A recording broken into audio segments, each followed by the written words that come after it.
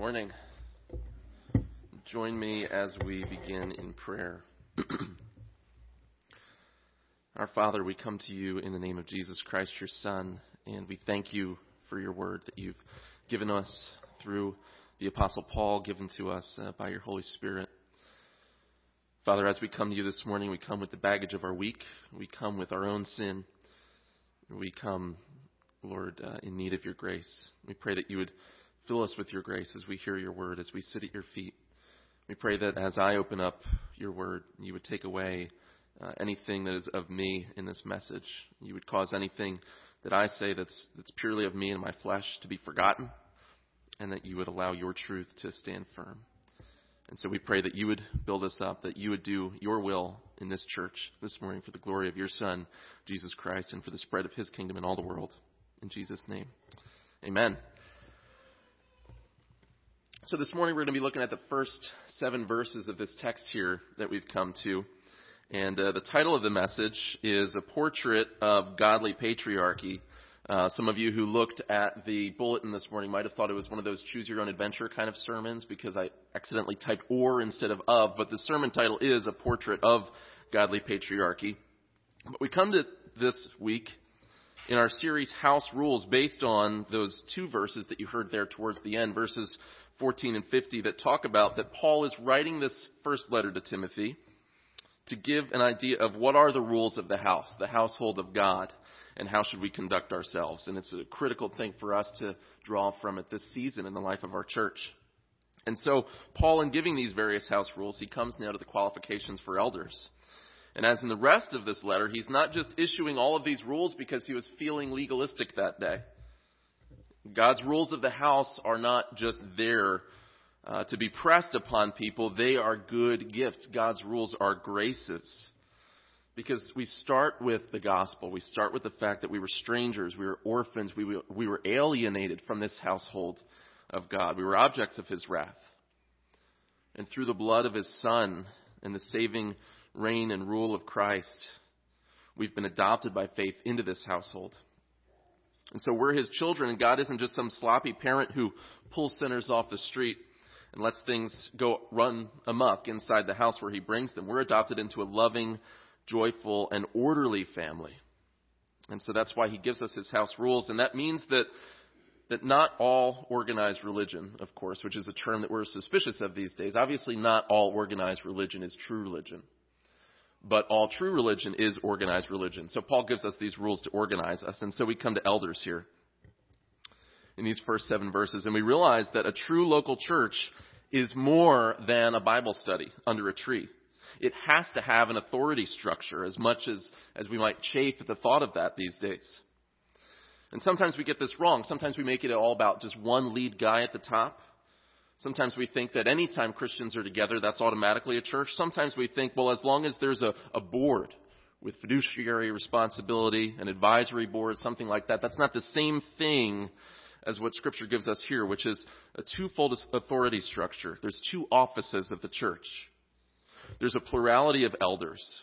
And this term elder is the same. It's used interchangeably throughout the New Testament with overseers, which is the word from which we get bishop. But don't think of a guy in a funny hat. Think of just somebody that has oversight, that oversees in the church. It's used interchangeably with elder and with pastor. So there's the office of overseer or elder or pastor. And then there's the leadership office. But then there's also separate from that the office of deacon, which is a position of service, not of leadership. And we'll get into deacons next week. But elders are critical to the survival of the local church. We need elders. Titus 1:5, Paul tells Titus, "For this reason I left you in Crete, that you would set in order what remains and appoint elders in every city as I directed you." So Paul was this pioneering missionary, but he wouldn't leave a church behind without qualified elders ruling. In 2 Timothy chapter 2, verse 2, Paul again tells Timothy, "The things which you've heard from me in the presence of many witnesses, entrust these to faithful men who will be able to teach others also." So the whole purpose of Paul's writing is that there would be a leadership pipeline, that the church would not be without elders. And so why have we titled this a portrait of godly patriarchy? Last week we saw that only men may be pastors, because in chapter 2, Paul does say that he does not permit a woman to teach or to exercise authority over a man. Paul makes that comment, and we see that one of the qualifications for overseers is that they be able to teach, that they be apt to teach. So only men may be pastors. Paul actually gives a number of qualifications in these first 7 verses here. I counted 16. You might count differently, and maybe your translation reads a little bit differently, but they all revolve around character. And when we talk about men serving as pastors or elders, we have to remember that the fact that only men may serve as pastors is not just a minor inconvenience on what would be an otherwise gender-neutral job description. Because the character traits that are all listed here are the character traits of a father. Not saying that someone must be biologically a father to be in this position. But pastoral ministry is more than preaching. It's more than organizational leadership. It's more than being a CEO-type figure over a nonprofit, something we call the local church. Pastoral ministry it's holistic. It's spiritual fatherhood. And so we demonize the term patriarchy today. We talk about the patriarchy. But patriarchy literally just means father rule. And of course, it's no wonder, as we look around, why many Christians and non-Christians bristle at the idea of patriarchy. We all have a massive father hunger. Right? Just look at our children's movies. I don't remember the last time I saw an intact family unit in a children's movie. Many of us have been wounded. Our culture is hungry for fathers. And yet you don't have to look much farther than the first few pages of Scripture to see that the Bible is a patriarchal book. God is our Father. As we read in Ephesians 3 when we began the service, every family on earth is named from God the Father. Every fatherhood is named from God the Father. Adam was our father, and he dragged us into sin. He was the head of the human race. Abraham is referred to as the father of all who believe. He's the model and the archetype of our saving faith. Jesus brings us back to the Father. That's the point of the gospel. And the Apostle Paul describes himself not just as an apostle, a missionary, or an evangelist, but also as a spiritual father. 1 Corinthians 4:15. Patriarchy is an inescapable concept. Let me say that again. Patriarchy is an inescapable concept. God made man first to rule, to serve, to lead, to protect, to guide. So the question is not whether or not men will rule. The question is, how will they lead?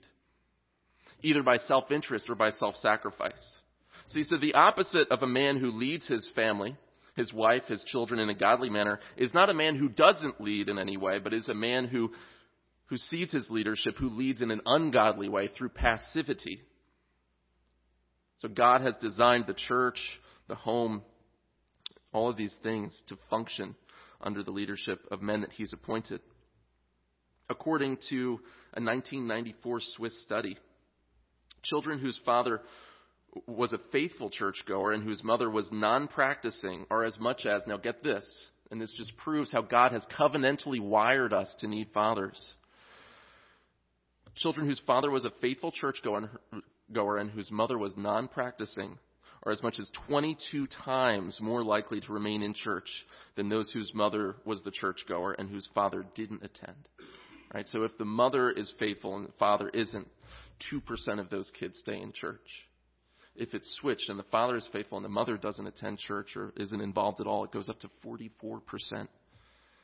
So generally, and you see it in studies, you see it sociologically, you see it anecdotally, and you see it played out in the life of the church. As the father goes, so goes the house. Generally speaking.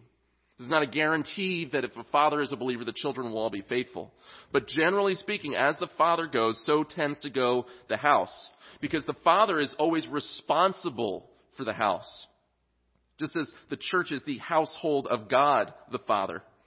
And he's baked this reality into the entire created order. And it's baked into the church too. And that's why there's this office of elder. So the church needs godly patriarchs in the best biblical sense of the term, in the godly sense of the term, not in the term that has all of the cultural baggage and the abusive baggage. The main idea this morning that we want to pull from this text, and we want to specifically focus on verses 4 and 5, but we'll walk through those first 7 verses, is that biblical manhood, faithfully discharged in headship over the home, is the Two things: base requirement and blueprint for leadership in the church. Biblical manhood faithfully discharged in headship over the home is the base requirement and blueprint for leadership in the church. So in other words, think of the church this way. The church, as the household of God, is to be full of spiritual fathers, leading, among other people, physical fathers, in the name of the Heavenly Father. That's what's going on in the life of the church. So what is the difference between the type of godly patriarch that God wills for the church and home and the negative concepts that we have? We'll dive into that, but it has more to do, this whole job description, with who a man is than what he does. This pastoral profile laid out in verses 1 through 7 is incredibly light on duties, but it's heavy on character. Paul front loads the whole profile with character attributes. Character matters as much and often even more than one's preaching ability. Note what isn't listed here in this job description. The elder doesn't have to be cool. So whatever your conception of cool is, whether it's suit jackets, skinny jeans, skin fade haircuts, bow ties, right? All of these things are completely optional. He doesn't have to belong to a certain culture. He doesn't have to be Jewish, Greek, black, white, or a member of a biker gang in order for the church to reach all of the biker gangs in the area. Right? That's not a requirement. It doesn't list certain credentials. He doesn't have to be ordained in a certain way or in a certain denomination. He doesn't have to have his MDiv or his PhD, although those things are fantastic and we should not devalue theological education. These things are great. Instead of credentials, there's a focus on character. Also notice what's missing on here. He doesn't have to have a mystical calling experience. The saying is trustworthy. Verse 1, if anyone aspires to the office of overseer, he desires a noble task. So he doesn't have to have a certain liver quiver in order to know for sure that it's a God thing that he would pursue ministry. The desire is sufficient. The desire to serve is called noble. So I'm going to break these qualifications down into three categories of what is on here. First will be the elder's character. We'll look at that in the first three verses there. Second, the elder's home. And third, the elder's witness. But as we dive in, just want to give a caution. First, notice how high the bar is set. I'm convinced that if churches observed these rules, the job market for pastors would open up pretty dramatically. Don't assume that this list is also just for aspiring pastors only. All men and women should strive for the types of character traits and attributes that are listed here. This is something for us to learn and apply personally and not just to think about as far as a pastor is concerned. The pastor is not so much held to a different standard, a higher standard, as he is just held to an amplified version of the same standard that all believers are held to. Second, as we look over this list, the bar is set pretty high, but don't be discouraged.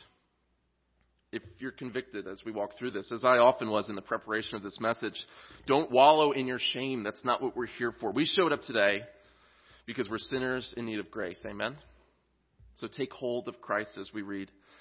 And as you do, see these sets of qualifications not as ladders, but as gifts.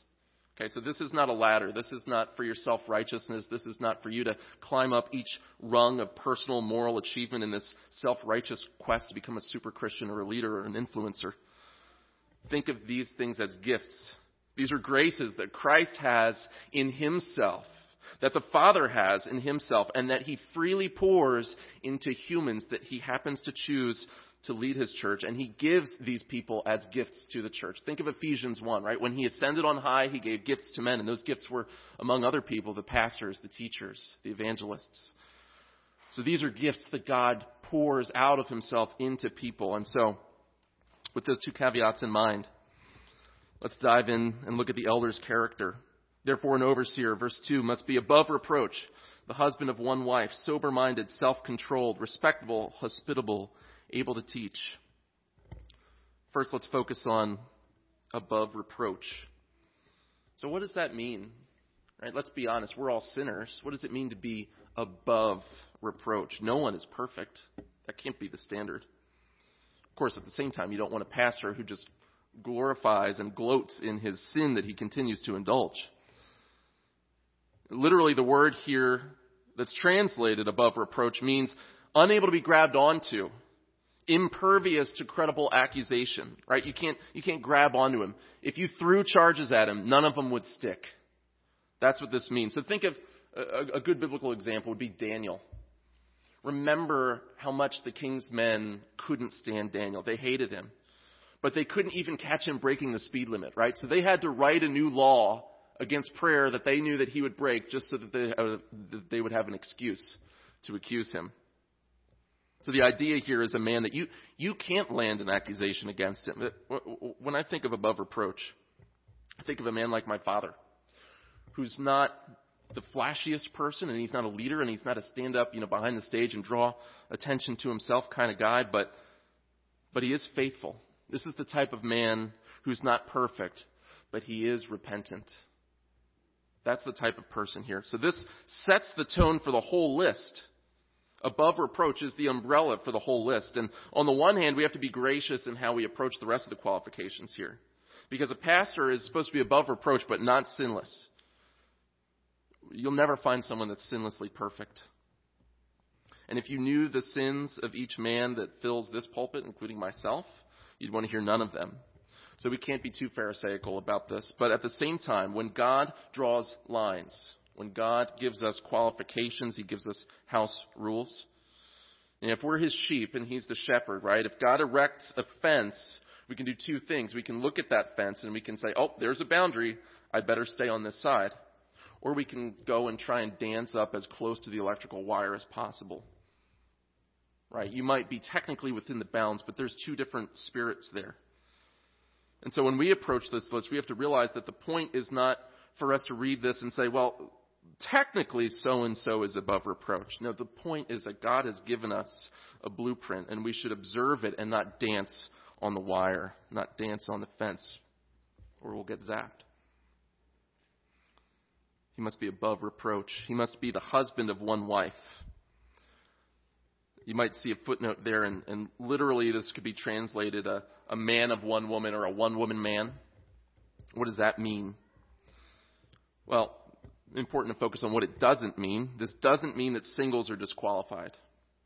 Now, Scripture assumes that marriage is normative. Scripture assumes that marriage is the normal route of life for men and women. But it can't mean that singles may not serve. Otherwise, Jesus and Paul, among others, would be disqualified to serve in this office. Some would interpret it to mean that a man can't remarry if he wants to serve as an elder. I think that loads too much into the text. The bottom line is that he must be monogamous, one woman, and faithful. Right? One woman for a lifetime. So no polygamers, obviously. No adulterers. No one who's wrongfully divorced their spouse. So after conversion, which is the part of a pastor's life that you're looking at, right? You're not worried about what happened before his conversion. You're looking at what happened after his conversion. Does this man go through relationships like he goes through socks? If the answer is yes, then he's not qualified. Here's the key question here. Would you want this man's marriage to be a model to your congregation? That's the question that this is asking. Would you take his marriage and use that as an example of normative Christian obedience in marriage? Because the pastor is tasked to love Christ's bride. So how is he treating his? Third, he must be sober-minded. Or the NASB says temperate. Literally, it means not mixed with wine. So this is somebody who's single-minded, who's focused. He's serious about the things of God. He's spiritually minded. He cares about the things of God. He cares about eternal things. He's not obsessed with youthful trivialities. He's not wasting 16 hours a week playing Xbox 360. He's not a goof-off.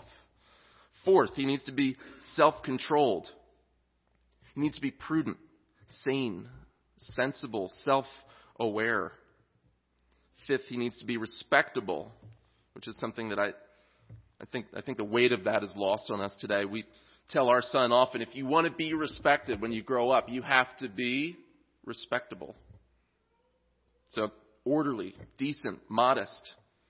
And there's something about a guy, there's something about a man, a godly man, a mature man who, some of these men just carry themselves in a manner of purity and worthiness that just garners admiration, right? Aren't there certain men that you sit down with? I sat down with a pastor this week. I was away at a conference. I sat down with him, and The man just draws respect to himself. He's a kind man. He's a tender man. He texted me this morning. He said, hey, I'm praying for you. There's certain people that you just sit down with where they just garner your respect and admiration. Look for that kind of a trait. Is the man respectable? Sixth, hospitable. This is cool. The word hospitable in Greek literally means loving strangers, which I think is neat. So how does this man behave when there's someone new in church? How is his home? Is it open? Is his home open as a place of ministry? Is it an extension of his ministry, or is it a private domain that no one else is allowed into? Does he greet newcomers, or does he run off into his office? And what's interesting is the word specifically used here is philoxenos, right? So think of xenophobia, right, which is a fear of strangers, fear of the unknown, fear of things that are new. And obviously, philo is loving in Greek. And so think of the idea of loving strangers. And when we use the term xenophobia, lots of connotations come up in our culture now. You think of xenophobia, you're afraid of immigrants, you're afraid of refugees. But the thought would be, does this person love strangers?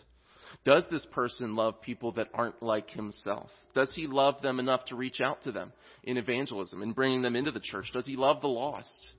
Does he love people that aren't from our culture? He must be hospitable. His home will be the place that bears out whether or not that's true. Seventh, he must be able to teach or apt to teach. They mean the same thing. So what does this mean for elders? Because I want to talk about what does it mean for an elder to be willing to teach, but then I also want to talk about what it means for us, because again, we can learn from these attributes even if we're not aspiring to the office of elder or overseer. So what does it mean for elders? First, he can do more than press play on a teaching tape.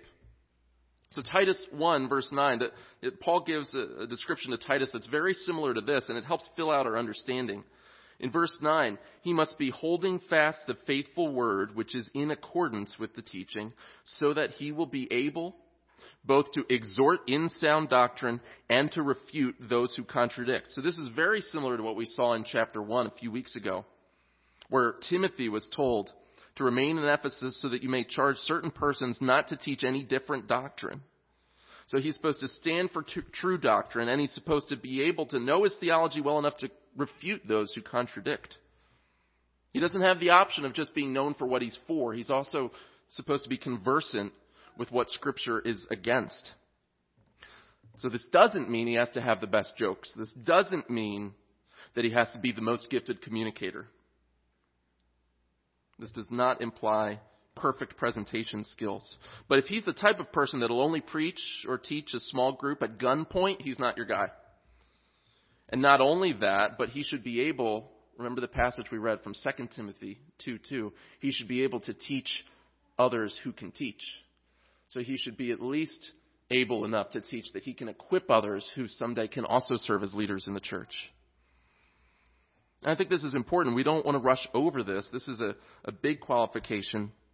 Remember the conversation that Peter had with Jesus after Jesus was raised from the dead.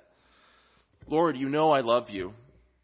Jesus didn't say, good, I know you love me, so go ahead and balance the budget, get a thumping band on stage, and pull off a gangbusters VBS. He doesn't say that. He says, feed my sheep, tend my lambs, feed my sheep. So to love the people of God, to love Jesus and to love his sheep is to nourish them, is to feed them. And what can we learn from the rest of this? That's elders. What can we learn from the rest of this too? A lot of us may be thinking, well, I'm not a teacher. I'm not a theologian. Everyone is a theologian. If you say, I just love Jesus, I'm not a theologian, you just made a theological statement. Congratulations. G.K. Chesterton said that theology is just the part of religion that uses your brains. So we can all at least teach our kids. Right? We can grow in this. We can all grow in the area of being able to share Scripture with others and unpack it. We should all aspire to this. But an elder must be able to teach. Eighth, he must not be addicted to wine. So literally, the word here could be translated beside wine. So this is not the type of person who's never seen without a glass in his hand or a bottle. He's not a drunkard. He does not habitually drink his feelings. Ninth, not violent but gentle. The word violent here is a striker or a brawler. So he's not itching for a fight, right? He doesn't get anything out of that.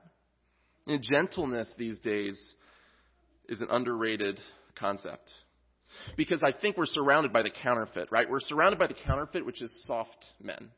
This isn't saying he must be soft, but he must be gentle. He's to be strong, but he's to be self-controlled and under restraint. There's something righteous about a strong, godly man who practices kindness. There's an author, Justin Taylor, he's made this comment. It made an impact on me. And it's just one sentence. It's tweetable. But he said, consciously cultivate, and he's speaking to men specifically, because this often doesn't come into our definitions of biblical manhood to the level that I think that it should. Consciously cultivate the Christian virtue of kindness. Listen, men, like speaking from one to another, being abrasive doesn't make us powerful. Being mean doesn't make us leaders.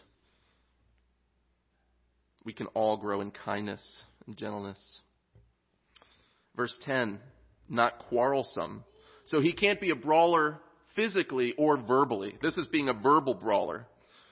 That's not to say that he shouldn't say hard things. He has to say hard things. That's part of being a pastor. But a godly elder knows that he's supposed to say hard things, not because they're hard, but because they're right and they're true and they're necessary.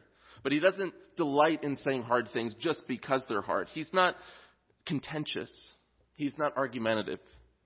He's not a keyboard warrior. He's not the guy that's always got the zinger. He's not a verbal hotshot. Not quarrelsome. The 11th trait, and we're in verse 3, not a lover of money. Now this is hard to spot, and it's hard to spot because I think when we start to become transparent and authentic, there's a lot of sins that we often confess to ourselves, and this usually isn't one of them. Right? There's lots of people that'll say, I struggle with lust or struggling to trust God more. And very few people will come in and say, I'm greedy. Right? That one just doesn't land the same way in our small groups, right? So it can be hard to spot, but it is critical. Because if somebody is concerned about just how to make more money, they're going to be ineffective in their ministry. They're going to go where the biggest paycheck will take them. The love of money makes shipwrecks of ministries and souls. Compromises don't happen out of nowhere. Whether they're theological compromises, whether they're moral compromises, they don't happen out of nowhere. They happen when somebody gets their purse strings tugged.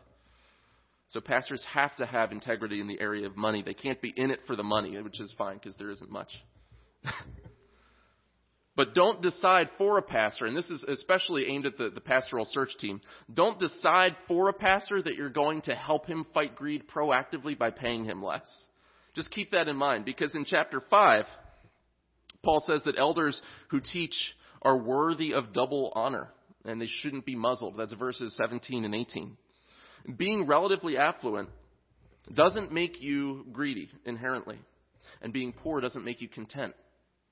Understanding that, right? So you can be a broke miser, or you can be a godly, generous, rich person. Both things are possible. Maybe you've seen your kid go into his bedroom and dump out his piggy bank, and he's rubbing his 16 nickels together, and he's like, money.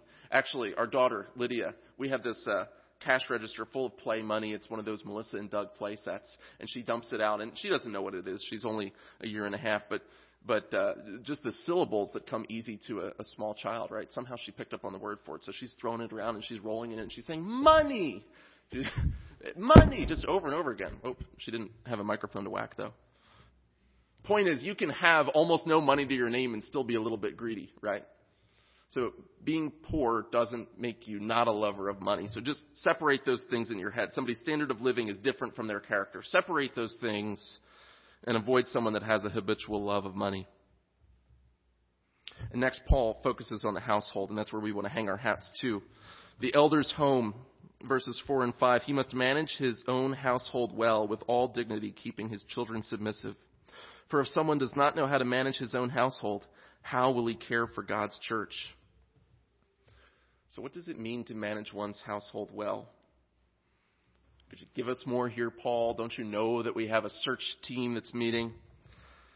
Well, the word here for manage just means literally to stand before. And that comes to us in two senses. One, it can mean to stand before as in the sense of actively ruling a group of people, leading them. And second, it means to stand as a positive example before those you lead. You're standing up on behalf of them. You're a leader by your example. Both of those, I think, apply to not only spiritual fathers in the church, but fathers in the home, the type of godly patriarchs that he's called us all to be. Men are called to lead their homes spiritually, financially, educationally, personally. So what does it mean, though, to manage one's household well? Well, to quote an old Supreme Court case, and I won't give you the context of it, but there's a famous opinion where one of the justices wrote, "Well, I'll know it when I see it." How do you know if someone is managing their household well? Well, without defining too much, you will know it when you see it, and you'll know it when you don't see it. You can't measure it. You can't quantify it. But that doesn't mean it's unknowable. So what is the household? If that's what managing is, what is the household? Well, Paul specifically focuses on children, with all dignity keeping his children submissive. But he's not limiting the meaning of household to children. He's not saying only your children have to be under control. Because in verse 12, look down under deacons, let deacons each be the husband of one wife, managing their children and their own households well. So children and households. So they're not just the same thing. One's oikos, that would be the household, included their spouse, their children, even household servants. So the household was one cohesive, economically productive unit, unlike the way that our household is today, where most of our houses just serve as closets where we stop back in and sleep before going out to the next thing. So a man whose marriage is golden but whose children are hellraisers isn't managing his household well. A man whose children are golden but whose marriage is raising hell is not managing his household well. The same applies. But the focus is specifically on children. He says in verse 4, he must be keeping his children submissive. So again, here's what this doesn't mean. This doesn't mean that if you're scheduled to preach and if your 4-year-old has a temper tantrum in the minivan on the way to church that you have to turn around and call out. That's not what it means. Paul knows that children are little sinners. But it does mean that children are not living in habitual rebellion. So in Deuteronomy 21, verses 18 through 21, you can look at it for yourself, but basically if a child grew into adulthood and remained absolutely incorrigible, he was dishonoring his parents, rejecting authority, he's become basically the town drunkard, a brawler, a glutton. If he's that guy in your town, ancient Israel was told he was supposed to be put to death. If he struck his parents physically, if he came to blows with his parents, Exodus 21:15 says he was to be put to death. So again, this doesn't mean that if your 2-year-old, cocks his arm and gets ready to lob his Cheerios bowl at you, that doesn't mean that you pick up stones. That's not what it means.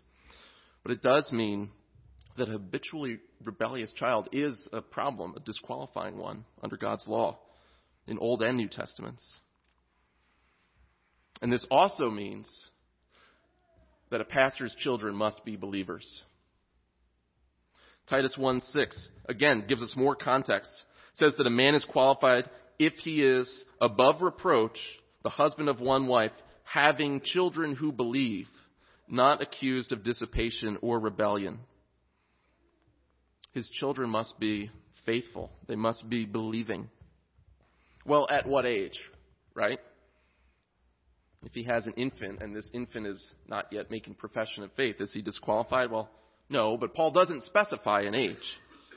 In our society, we want to say that after age 18, that's the child's problem. That's not my problem. And it is undeniable that sometimes there are cases where all of your children are following the Lord. They grow into adulthood. You have no signs that anything's wrong. And then suddenly, out of nowhere, the one in their 30s apostatizes. What happens then? Well, I would encourage us, let's not think about every possible exception to the guidelines that are given here. Again, maybe there is a time for dancing on the fence, but let's just take it at face value. Paul doesn't give an age limit. And we should be slow to impose one as well. The pastor with the rebellious teenager who's sleeping around in church in the youth group, or the 20-something who hates the Lord, that type of pastor is disqualified. What's the point? Why dig into his home? Why dig into his children? Here's the point. What is the pastor's disciple-making track record? Right? Your children are the evidence of how you're doing at making disciples. So what does the track record tell you? And you don't have to wait until the children are grown to know how it's going. You can tell from straight out of the gate what the trajectory of that child is going to be, within reason. You can tell from how someone is parenting eventually how those children, Lord willing, might turn out. Of course, this does create a tension for all of us in the room who are either in the church or who are fathers who lead families. How can the father be held responsible for the faith of his children? Right? I mean, that's the objection. How can a father be responsible? After all, every individual is responsible before God as an individual. We believe that God is sovereign over whom he saves. He's sovereign over election and reprobation. They're responsible for themselves. They stand before God as individuals. That's true. They are responsible for themselves. And yet, Scripture also teaches that if children don't follow the Lord and honor their parents, the father does bear some responsibility. Both of these things, which seem to be in tension, are true. Now, you cannot control your child's conversion as much as we wish we could. But you can control your input into that equation. We're called, Ephesians 6:4, to raise our children in the fear and admonition of the Lord. Remember Joshua 24:15. As for me and my house, we will serve the Lord. You're responsible, men, to do everything within your power to bring about the conversion of your child. And not just his or her conversion, but also a lifetime of discipleship. That doesn't mean you can guarantee the outcome, but you're responsible to do everything you can. The Lord, in his grace, may save your child. He may not save your child. But you are responsible to be a means of grace in that process, whereby God draws people to himself sovereignly. What does this look like? I think Deuteronomy 6, again, back to God's law, is helpful. This is the same place where we're told that the most important command is to love the Lord your God with all of your heart, soul, mind, and strength. This is the same place that we're told that the Lord your God, the Lord is one. It also talks about parenthood in verses 20 through 24. And I'll just read it here. You're welcome to turn there as well. Again, Deuteronomy 6, 20 through 24. When your son asks you in the time to come, what is the meaning of the testimonies and the statutes and the rules that the Lord our God has commanded you? Why did we sing this church today, Dad? This song today in church. Then you shall say to your son, we were Pharaoh's slaves in Egypt, and the Lord brought us out of Egypt with a mighty hand. And the Lord showed signs and wonders great and grievous against Pharaoh and against Egypt and all of Pharaoh's household before our eyes. And he brought us out from there, that he might bring us in and give us the land that he swore to give to our fathers.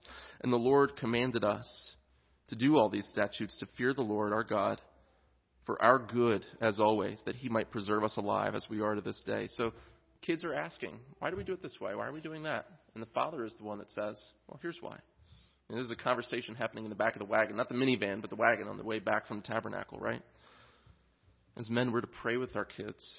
We should read them Scripture. If you haven't taught your children anything outside of that, do a simple catechism with them. Start small.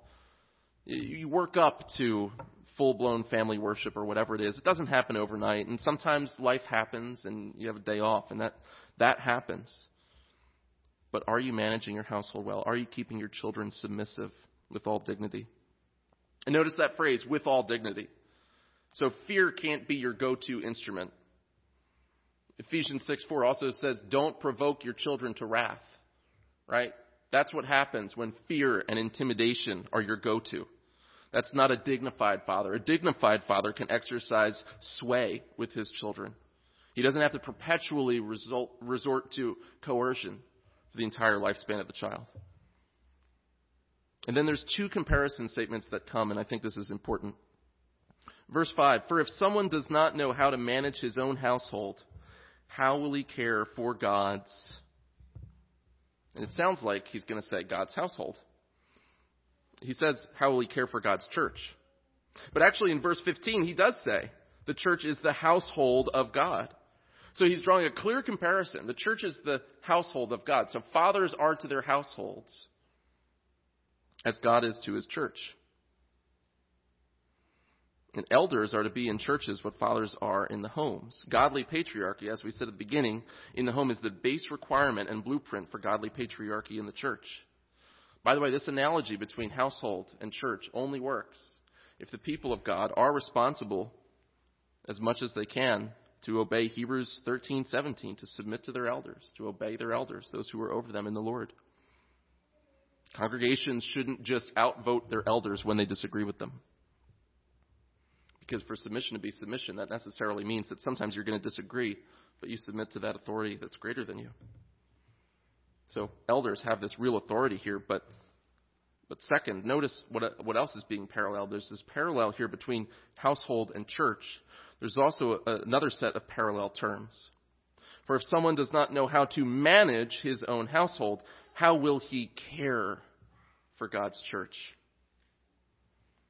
It's not just leading. It's not just being a dictator. It's caring. It's shepherding. It's nourishing. It's treasuring. It's cherishing and loving. The souls of this church don't belong to our elders, Ralph and Mark, or to the Bible Fellowship Church, or to anyone who fills this pulpit. They belong to Jesus. And he died for them as a gift to give back to the Father. Here are your people that you chose, Father. And all over this package, he's stamped, handle with care. The church is to be handled with care. This same word here used, how will he care for God's household, for God's church, is used in Luke 10 about the Good Samaritan when he finds the man on the road and he binds up his wounds and he bandages them. The word care is used there as well. So what is godly patriarchy? What is this portrait that we're painting here? It's a servant leader. It's someone who manages and leads, but also cares and treasures and faithfully, lovingly, kindly shepherds people. And this applies to people in church. This applies to the home in the same way for fathers. And one quick note before we move to our third and final point. Since shepherding at home is the most important first ministry for a man, then if a leader has to step away from his office, his ministry, to care for his home, that's not a defeat. That's a good and godly thing, because the good shepherd leaves the 99 and goes after the one. You don't stop being a shepherd to care for your family. You're doing more shepherding. You're focusing that shepherding effort where it needs to be focused, because we serve God first where he's placed us and then where he allows our impact to be spread. And third, the elder's witness. He must not be a recent convert, or he may be puffed up with conceit and fall into the condemnation of the devil. So remember that he can't be a neophyte. He can't be a brand new convert. This doesn't say he can't be young. Chapter 4, verse 12 says, "Let no one despise you for your youth, but set the believers an example in speech, conduct, love, faith, and purity." That's the only thing the New Testament says about the age of an elder. But spiritual age matters immensely. The wear on a man's shoes doesn't matter near as much as his mileage with Jesus. Has he been walking with the Lord for a long time? If he hasn't been, he could fall into the same trap that Satan did, which was pride, the condemnation of the devil. Remember, he wanted to be equal with God, and he fell because of his pride. That's in Isaiah 14. And he must be thought of well by outsiders in verse 7. So he must have a good public reputation.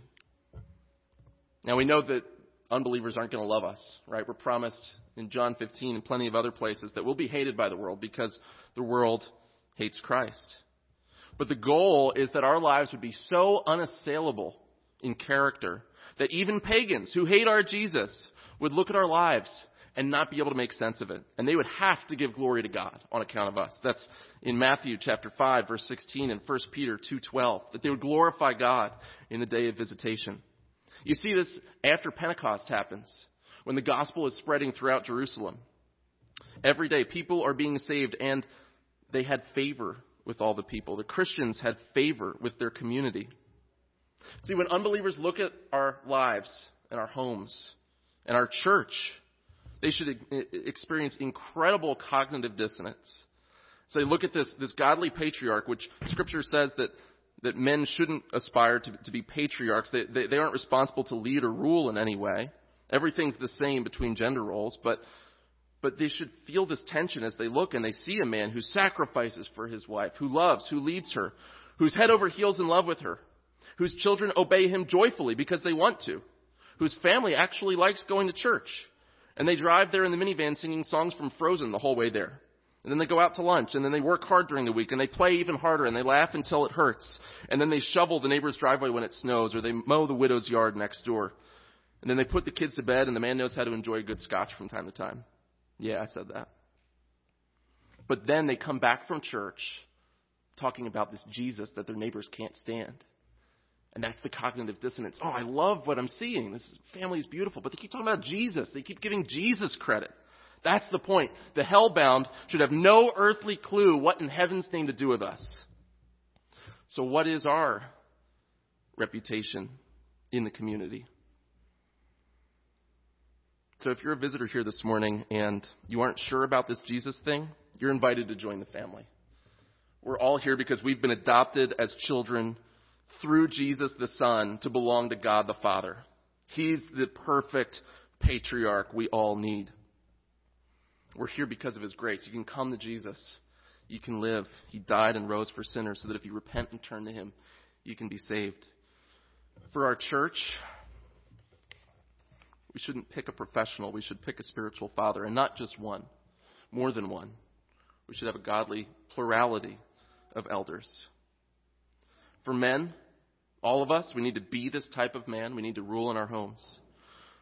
For the wives and the kids, help us out. Help us lead. And to all of us, let's praise God for the good gifts that he gives to his church. He hasn't given us these rules just to lay more requirements on us. He's given them to us of himself. He gifts the church with men to lead, pointing people to our true leader, the Lord Jesus Christ. Let me pray. Father, thank you for this word. Lord, we all fall infinitely short of this standard. We thank you that you've brought us into your household, Lord. Bless this church with godly men to lead and serve. Help us all to lead in our homes, to love and serve our families, to sacrifice for our families, to not abdicate responsibility, but to take responsibility, to be an example to our sons and daughters. Bless this church. Bless the families of the church. Bless the singles here, Lord. God, because all of these things apply to everyone, no matter what station we are in life. Even if someone is single or doesn't have parents in their life, whatever their station, wherever we are in life, we are a part of your family. And that is where our identity comes from. So, Father, we thank you. We pray this in Jesus' name. Amen. Stand with me for our last song here.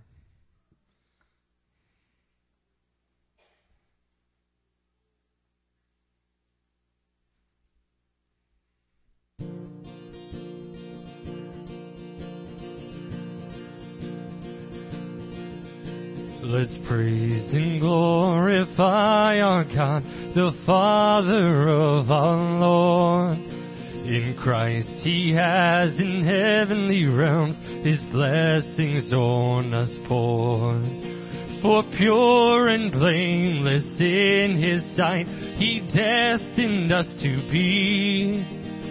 And now we've been adopted through his Son eternally. To the praise of your glory, to the praise of your mercy and grace, to the praise of your glory, you are the God who saves.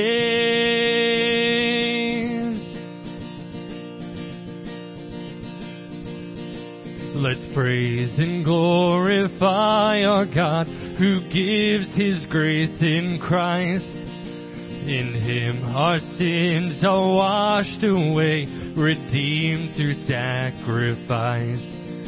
In him God has made known to us the mystery of his will, that Christ should be the head of all, his purpose to fulfill. To the praise praise of your glory, to the praise of your mercy and grace, to the praise of your glory. You are the God who saves.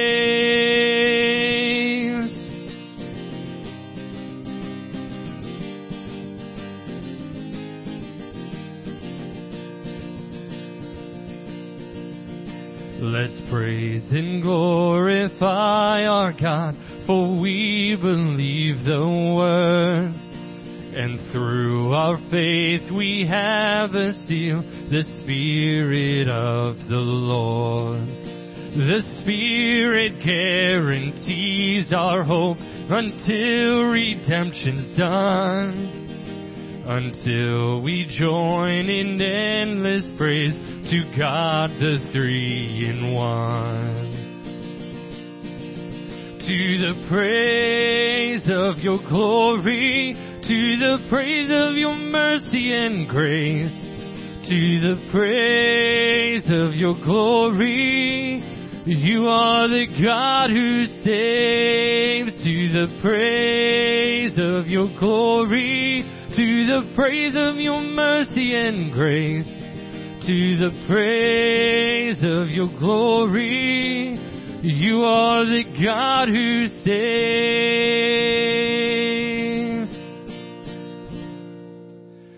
Numbers 6:24-26. May the Lord bless you and keep you. May the Lord make his face shine upon you and be gracious to you. May the Lord lift up his countenance upon you and give you peace. You are dismissed.